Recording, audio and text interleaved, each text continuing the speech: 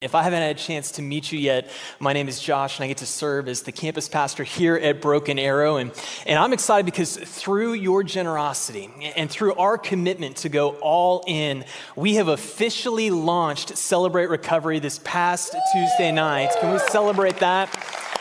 We believe that we are going to see hundreds of men and women experience freedom from their hurts and habits and hangups. In fact, this past Tuesday night, Celebrate Recovery launched with almost 160 people here at Broken Arrow. And man, it is amazing to see what God is doing. And I just want to say that there is room for you. What happened for Jacob can happen for you as well. It's what this series that we've been in is all about. We've been in the midst of this series called Turn on the Light, and we've been looking at how do we handle those hurts and habits and hangups that derail our life. In fact, we've been looking at the word recovery as an acrostic. And it looks like, there we go, the word recovery as an acrostic that really lay out the steps that will help us find freedom. Freedom from the habits that wreak havoc, from the problems that continue to perpetuate difficulties in our lives, and even from the memories that seem to haunt us. You see, I believe that recovery is not just for those dealing with chemical dependency or food and body image issues or those who have experienced some level of abuse. It's not just for those struggling with an addiction, PTSD, or anger, mental health, or codependency, family dysfunction. Recovery is really for all of us. We all need recovery from something because the truth of the matter is we are all hung up on something. And I know this to be true because this is exactly why we make New Year resolutions. It's why we make life goals, because we want to overcome. We want to experience transformation. We want change in our life. And there's something about this point in the new year that as it kicks off, we seem to have this extra motivation. It kicks into high gear, at least for a week, maybe for two. And then if you're anything like me, by the time we get to this point, we're thinking, man, 2023, that's going to be my year. In fact, I was thinking this last week about all the New Year resolutions I've made, and truth be told, I can't remember a single one that I've made in the past, which probably speaks to how many of them I've accomplished. But we all want change. We all have things in our life that we want to move forward in. And so just like last week, we're going to cover 2 steps today. And I just want to encourage you, there's a lot that we're going to go over. And so whether you're watching online or at another one of our campuses, or you're here in the room with us today, I want to really encourage you to take notes. And as we begin, I want us to recap where we've been on the road to recovery. The first thing that we saw was that we need to realize I am not God. This is the first step. It's a step of reality. When we admit that we are not God, it's then that we can begin to recover. And until we embrace that we are not God, we're just simply spinning our wheels, trying to change what ultimately we don't have the power to change. And then we looked at the next letter, which is E, earnestly believe. We need to earnestly believe that God exists and that I matter to him, and that he has the power to actually help me recover. This is a step of hope. But just being earnest about your belief is not enough. We then need to take the next step, which is C, commit every part of my life to Christ. You see, it's not enough for us to just know that we have problems, and it's not even enough to know that God can solve them. We must consistently and consciously turn them over to him. We must commit every part of our life to Christ, saying, God, here is my life. The good, the bad, the ugly, I give it all to you. But here's what happens when we get to this point in the process of recovery. When you realize that you are not God, and you earnestly believe that God actually has the power to help you, and you commit every part of your life to Christ, make no mistake about it, the enemy will take notice. And he will attack. In fact, some of you have probably experienced that even in the last few days. Just like Pastor Alex said last week, the devil is good with you dabbling in Christianity. He's okay with you putting your foot in the water, but what he doesn't want you to do is decide. He's afraid of you committing. And God wants you to experience freedom of recovery, but he also warns us that there is a very real spiritual battle at hand. And as we take steps towards a future of freedom, our enemy wants nothing more than to keep us shackled to past failures. And one of the primary ways in which the enemy does this is guilt. Guilt. Guilt is that sinking feeling because of a poor choice or some inappropriate behavior. Guilt says, I messed up. I did something bad. And I know we've taught about this before. There's a difference between guilt and shame. Shame, on the other hand, says, I am a mess up, or I am something bad. Shame comes when you believe the enemy's lie that because you did something bad, then you are something bad, which is not true. That's a lie. But the truth is, when guilt takes over, we can't move forward. And Satan loves guilt. He loves guilt, and he loves it for several reasons. One of the reasons he loves guilt is because guilt delays your recovery. Guilt delays your recovery. When you're stuck in the past, it keeps you from being able to move into your future. It's like getting stuck in snow or mud. You rev the engine, but you just can't get any traction. You stay exactly where you are. And make no mistake about it, the enemy is against your recovery. The more that Satan can delay you, the more he can harass you. But he doesn't just want to harass you. He also wants to harass those closest to you. In fact, that's another reason that guilt is such a powerful tool. Not only does it delay your recovery, but guilt damages your relationships. It damages your relationships because when you are overcome with guilt, it influences how we interact with one another. It prevents intimacy in relationships because it drives secrecy. Guilt can be that spark that ignites an angry outburst. It can cause people to enable destructive behaviors in those around them, or it can cause someone to completely withdraw and avoid commitment. It creates this downward spiral where we respond and act out of guilt, which then creates this relational friction and unhealthy patterns, which then leaves us feeling guilty all over again. It just perpetuates this cycle over and over. And so we begin pushing people away. We push them away because they tell us that we need help. Or we push them away because we're afraid of failing them or hurting them again. But another reason that guilt is such a powerful tool is because guilt destroys your peace with God. Guilt destroys your peace with God. The truth is, God has already taken care of your sin problem. If you have committed yourself to Jesus, if you have made him Lord over your life, then he has redeemed you. You have been justified, meaning that you have been made right with God. In fact, in Romans 5:1, it says that since we have been made right in God's sight by faith, we have peace with God. Not because of anything we've done, but because of what Christ our Lord has done for us. But as I'm sure you've experienced, guilt destroys peace.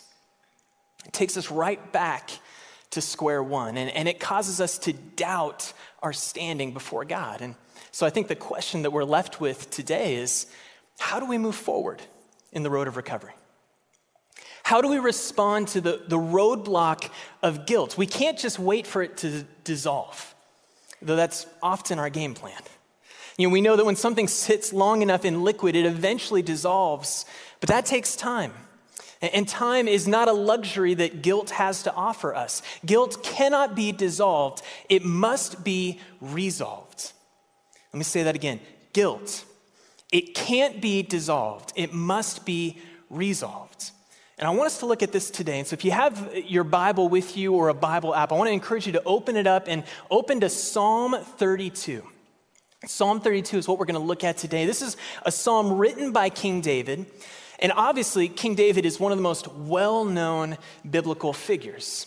In fact, many people who even have little or no faith at all still know who he is. I mean, that might be you. You might be here today or watching online or another one of our campuses, and you're skeptical about faith. But you probably know who King David is. And I think one of the reasons for this is because of the transparency with which his life is portrayed in Scripture.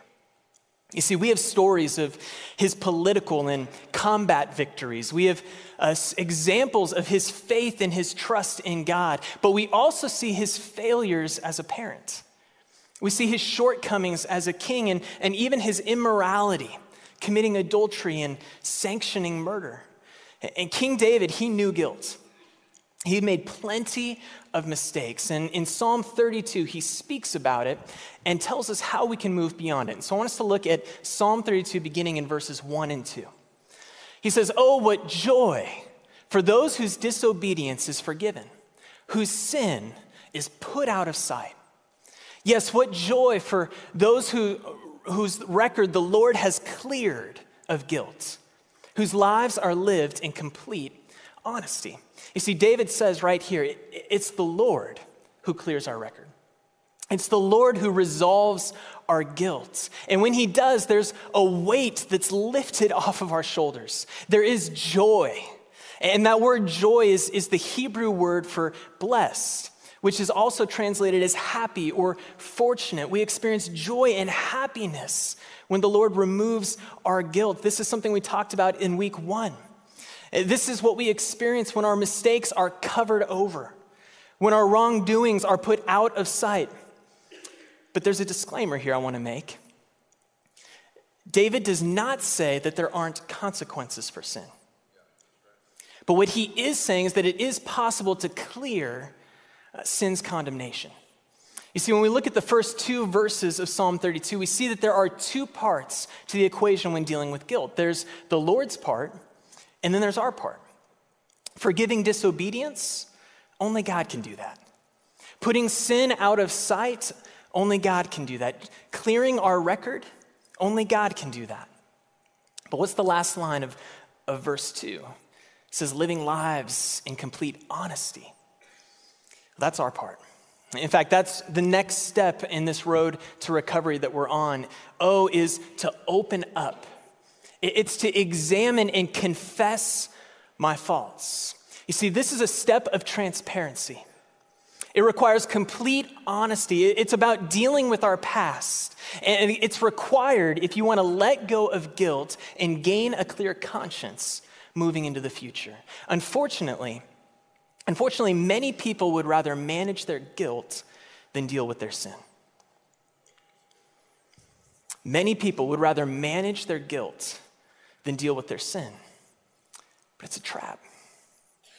Again, guilt, it cannot be dissolved. It must be resolved. And confession opens the door to freedom and puts us on the path of change. This series is called Turn on the Light because that's what confession does. It reveals what's been concealed. It brings light into the darkness. Just because you can't see something doesn't mean that it doesn't exist. One of my brothers, this was his approach to cleaning his room as a kid. He would just stuff all of his trash and dirty laundry into the closet and into his dresser drawers, tucking things back behind corners, and then he'd turn off the light, as if suddenly his room was now clean. But confession is like turning on the light. It's opening the drawers in the closet, and once you see it, then you can deal with it.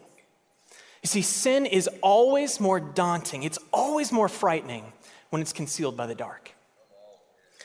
This is because the lack of visibility, it prevents us from knowing the depth and the breadth of the problem. But sin is rarely as big or as scary as we make it out to be.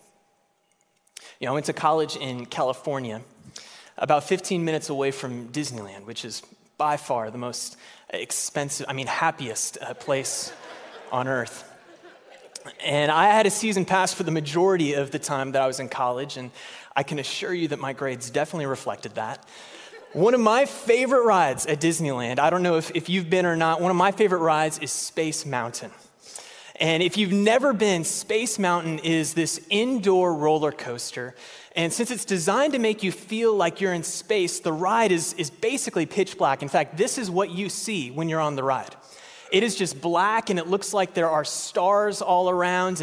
And once the roller coaster begins, you can't see the track at all. You don't know when it's suddenly going to bank left or drop and then turn right, which is absolutely exhilarating for an adrenaline junkie, but terrifying if you've just eaten lunch. It's so disorienting because the whole thing is concealed with darkness. But this one time, I was on Space Mountain. I'm pretty sure I was supposed to be in a biology class, but I was on Space Mountain, and the music is blaring, and the coaster is beginning to climb up the track, and this voice counts down, 5, 4, 3, 2, and then boom, everything stops, and all of the lights turn on. And everyone's looking around like, what on earth is going on? What's happening? And the voice comes over the loudspeaker, and it's like, ladies and gentlemen, there's a problem. And we're like, we know, that's obvious.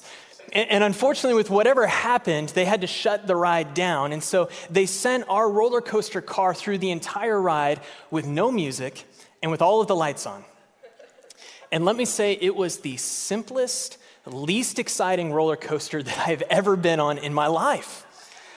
All of the fear and all of the unknown dissipated when the lights came on, because then we could see the roller coaster for what it really was. And the same is true for our sin. We must turn on the lights. The fear and the anxiety of it dissipates when it's no longer concealed. We must open up and examine and confess our faults. Otherwise, guilt will persist. And so I want us to get really practical today. I want us to look at the ABCs of getting past guilt. So how do we open up and actually confess our faults? Well, the first thing is we need to accept responsibility. You must accept responsibility. Again, guilt comes through sin, which is any decision, it's any action that is outside of God's will for us. That's sin. God wants what's best for you. He wants what's best for me. And so anything that hurts us or hurts someone else is sin. And guilt is that alarm that goes off that tells us that I messed up, I did something bad. And when that alarm goes off, it must be acknowledged. But if we're honest, that's rarely the first thing we do. Typically, we run to distraction. We try to distract ourselves from guilt. We try to bury it with work or with school or with relationships, anything we can to try to avoid it. But the more you try to not think about it, the more it consumes you. When we don't accept responsibility, guilt eats at us. In fact, look at the next verse in Psalm 32. Verse 3, it says, "When I refused to confess my sin, my body wasted away, and I groaned all day long. Day and night, your hand of discipline was heavy on me. My strength evaporated like water in the summer heat." Scripture here at this point is speaking to how the spiritual and the physical are intertwined. Pastor Alex has taught many times that you are a spirit that has a soul that lives in a body. We are spiritual beings that have temporary physical experiences, but here on earth, our spirit, soul, and body exist as a unified being. And that's why guilt can literally make you sick to your stomach. That's what King David is speaking about in this moment. Refusing to acknowledge sin and accept responsibility, it keeps us deceived. Ignoring it will not erase that it happened. It will only prolong our guilt. In fact, in 1 John 1:8, it says that if we claim to have no sin, we are only fooling ourselves and not living in the truth. You know this. God already knows your sin. He already knows what's been done. And so you owe it to yourself to be honest with yourself and accept responsibility. We need to accept responsibility. And then the next thing we need to do is believe that we're already forgiven. Believe I am already forgiven. Our feelings are connected to beliefs, to our thoughts. And actions follow belief. When we believe that God has forgiven us, it's easier to then go on taking the next step. We can feel guilty, but the question really is, are we guilty? You see, if guilt is conviction that we have sinned and we haven't repented, then that's actually the work of the Holy Spirit in our life. But if guilt is condemnation, that our sin has somehow separated us from God, then that is the work of the enemy. It's a lie that we've believed. There's a huge difference between conviction and condemnation. Romans 8:1 tells us there is no condemnation for those who are in Christ Jesus. If you've put your faith and your trust in Christ, then all of your sins have been accounted for, past, present, and future. There is nothing that is able to separate you from the love of God. I mean, that's the great news of Romans 8:39. Followers of Christ should have confidence in our standing before Christ, confidence in the forgiveness that we have in Christ. In fact, look at how David continues in verse 5. He says, "Finally, I confessed all my sins to you and stopped trying to hide my guilt. I said to myself, I will confess my rebellion to the Lord, and you," what? "Forgave me. All my guilt is gone." God is faithful to forgive. He wants to resolve the guilt, but you must accept responsibility. You must believe that you're forgiven. And then, as we see here in verse 5, we need to confess my sin. We need to confess, not conceal.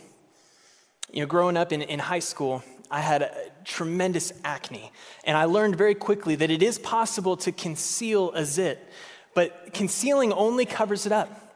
It's still there underneath, and confession deals with the root. It gets to the heart of the issue, and that's the great news of 1 John 1:9. It tells us that if we confess our sins to God, He is faithful and just to forgive us of our sins. He is faithful and just to cleanse us from all unrighteousness. Forgiveness and cleansing come when we confess to God. However, confession is twofold in nature. There is both a vertical and a horizontal aspect. We must confess our sins to God, yes, but we also must confess to one another. You see, confessing to God is about forgiveness, but confessing to one another is about freedom. In fact, in James 5:16, I'd encourage you to write that verse down. It speaks to the horizontal aspect. It instructs us to confess your sins to one another.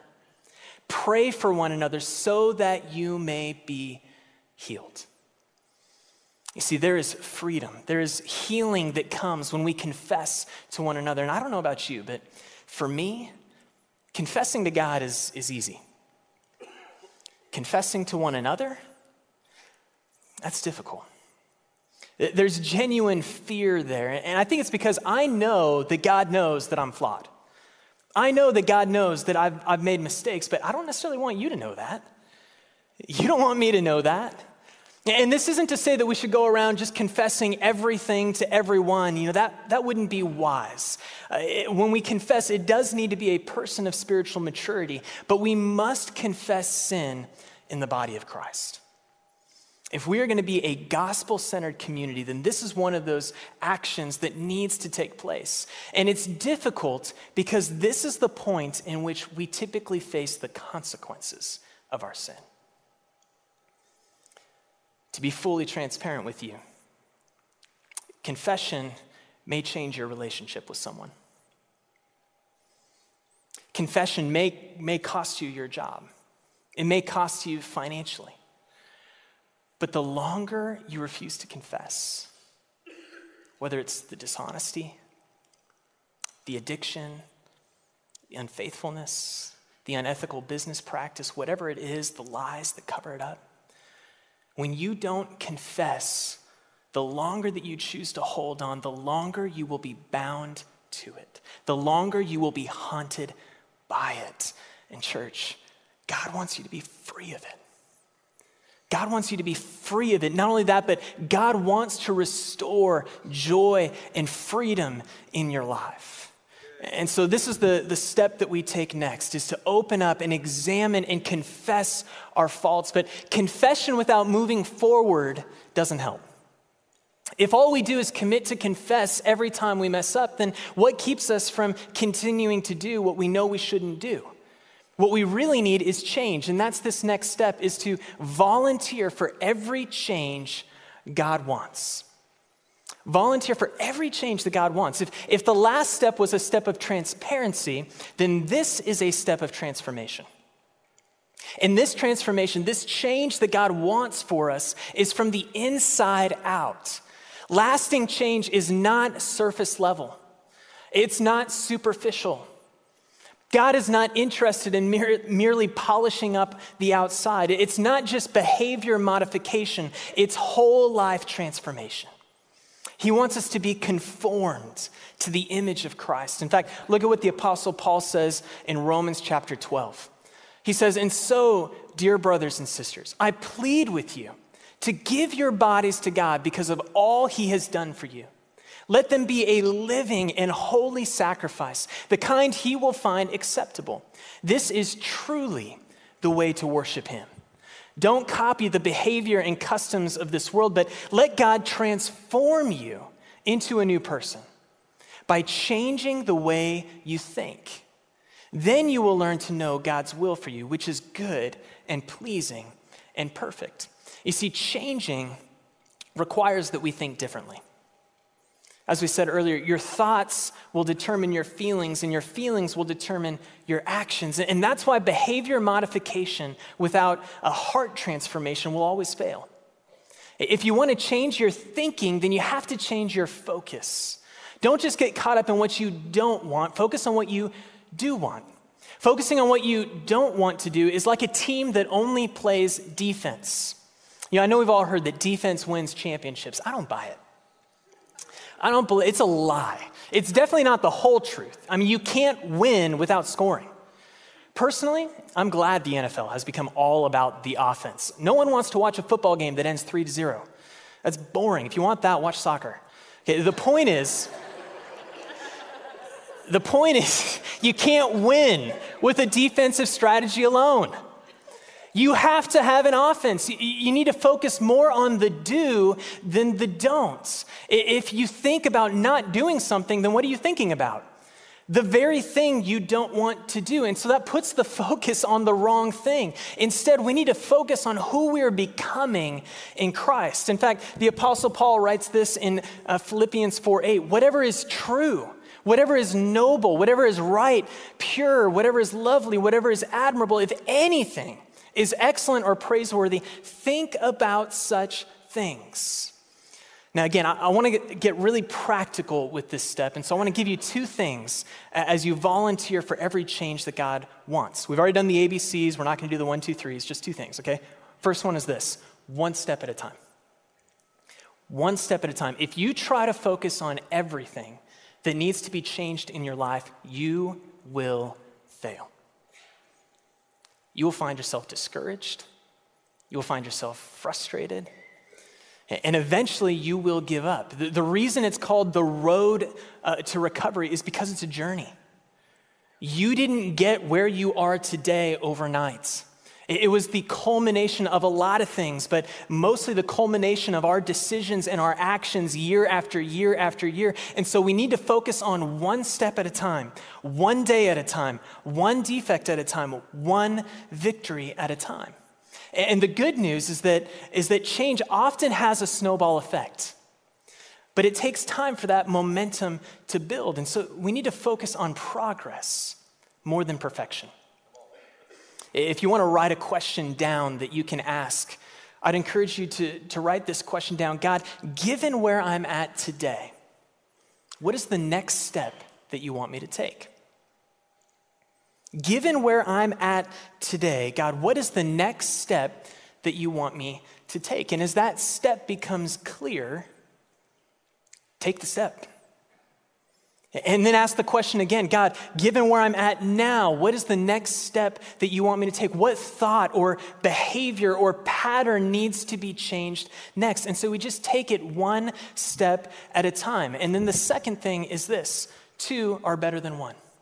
It's the 1-2 punch. One step at a time, two are better than one. And this comes directly from Ecclesiastes chapter 4. Recovery is not a solo sport. We need help. We need relationships. We need people around us who are going to build us up and encourage us. We need good friends more than we need good strategies. I know that you know this to be true. The right people will help you in your road to recovery, but the wrong people will hinder you. It's a principle that we see over and over in the book of Proverbs. We tend to reflect and emulate those that are closest to us. And this is why gathering with other believers regularly is so critical. And maybe today you find yourself in a season where you need some new friends. Maybe the friends that you've had have not been supportive of the changes that you know you need to make. That's why we started Celebrate Recovery. It's the perfect place for imperfect people, for all of us. And I want to encourage you, if this is where you find yourself today, join us here at our Broken Arrow campus on Tuesdays, dinner at 6, and then it starts at 7. But not only do we promote Celebrate Recovery, we also promote groups here at Battle Creek. We don't just say that life is better together, we genuinely believe it. In fact, our groups are about to launch. And so for the next 2 Sundays, on January 23rd and the 30th, we're going to be having a groups expo at every one of our campuses. It's the perfect opportunity to meet group leaders and to ask questions. We want everyone to be engaged at a group here at Battle Creek Church. And maybe you haven't been able to connect with a group in the past.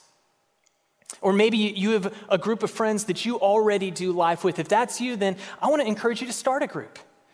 In fact, on your seat when you came in today was this Gather 3 Pizza Free card.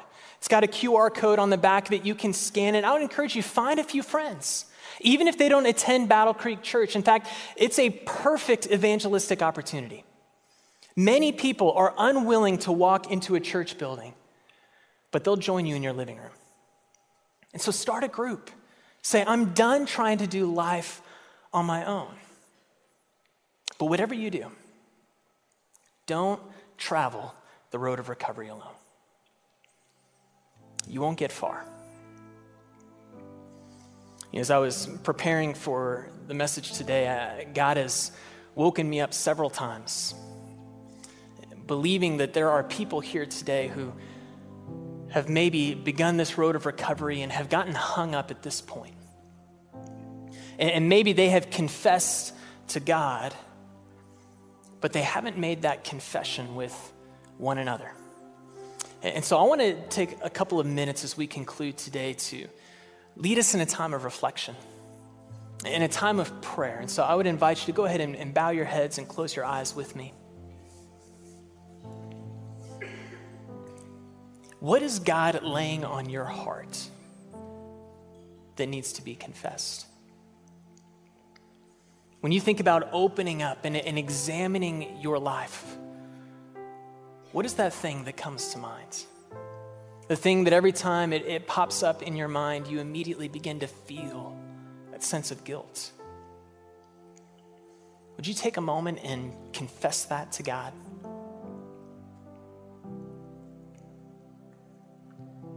Just say, God, I'm sorry. I know that I have allowed this thing in my life to keep me up at night, to prevent me from pressing in to you. And God, I confess it to you. I lay it at your feet right now. Whatever it is, would you confess it to him? And then I would ask that you would ask God, who is the person that I now need to go and confess this to? Remember, confession is 2 parts. We confess to God and we confess to one another. And so maybe it's a spouse. Maybe it's a community group or a spiritual mentor in your life. Who is it that you need to confess to?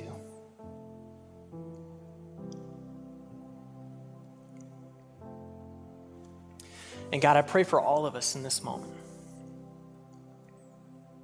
We all have areas of our life that need to be worked on, that haven't been perfectly conformed to your will for us. And so God, would you help us? Would you give us strength? Would you give us courage to not allow sin in our life to remain concealed, but to open up and bring it into the light? God, I pray for those who will confess today or this week, that in that confession that they would feel the freedom that comes through that confession. And God, I pray that for those that are on the receiving end of a confession this week, that they would extend the grace and the love of Christ. God, may we be a church body that takes confession seriously. And may we experience the healing and the freedom that comes from it. And with your head still bowed and eyes still closed, I want to encourage you now to ask the question, God, in light of this confession, what change do I need to make in my life? What change are you asking me to make? What step is it that I need to take? Maybe it's a belief or a behavior, some sort of pattern that needs to be addressed. It's one step that God is asking you to take today.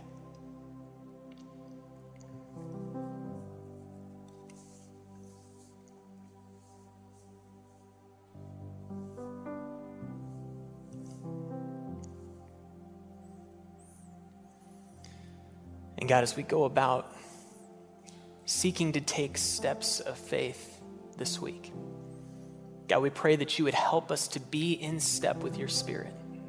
Would you guide us in this journey? And God, may we never be content to just take the next step, but may we continue to ask the question of what is the step beyond that I take next? God, would we not get too far ahead of ourselves? May we continue to just simply take it one step at a time, but would you guide us and lead us? Would you give us the courage and the boldness to take steps of freedom? And maybe you're here today and you've never taken the very first step.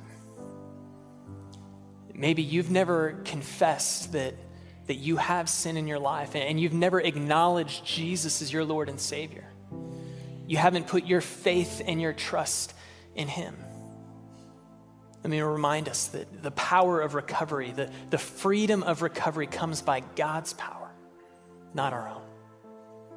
And if that's you today, then I want to lead you in a simple prayer. Again, prayer is just simply talking to God, and I'll repeat it one phrase at a time, and you can repeat it after me, something in your own words, but would you pray, and you're not going to pray alone. Men and women all around the room and all over our campuses will pray this with you. But if that's you today, you say, I need to make Jesus the Lord of my life. I need his power to be able to move forward in the power of recovery. Would you just simply say, Dear God, I know that I'm a sinner. But today I ask you to forgive me of my sin. Jesus, would you come into my life to be my Lord, my Savior, and my forgiver. And in the best way that I know how, I turn my back on my sin and I give my life to you. Thank you for saving me. And if you prayed that prayer here today, then I want to say congratulations. It is the best, wisest decision you could ever make. And we are so thrilled that you would take that step. We want to know, and we want to be able to connect with you because we know that life is better together and that we can walk this road of recovery together. And so let me pray over us today. God, we thank you for your power, for your strength. We thank you for the name of Jesus that breaks strongholds. God, we thank you that in you there is freedom, that there is hope, that there is life. And so, Father, would you empower us this week and every week of our lives to live in an open and transparent way. God, would you empower us and equip us to be transformed by the renewing of our mind? Would our thoughts be focused on you? And God, may we continue to walk this route in a way that would encourage others, that would lead others to see and to believe that there is a God who loves us, who doesn't want us to just simply stay where we are, but wants us to experience life and life abundantly. We love you, we praise you, and we thank you for all that you are, for all that you've done. And it's in the powerful and holy name of Jesus that we pray. And everybody said, amen and amen. Can you give it up for God this morning?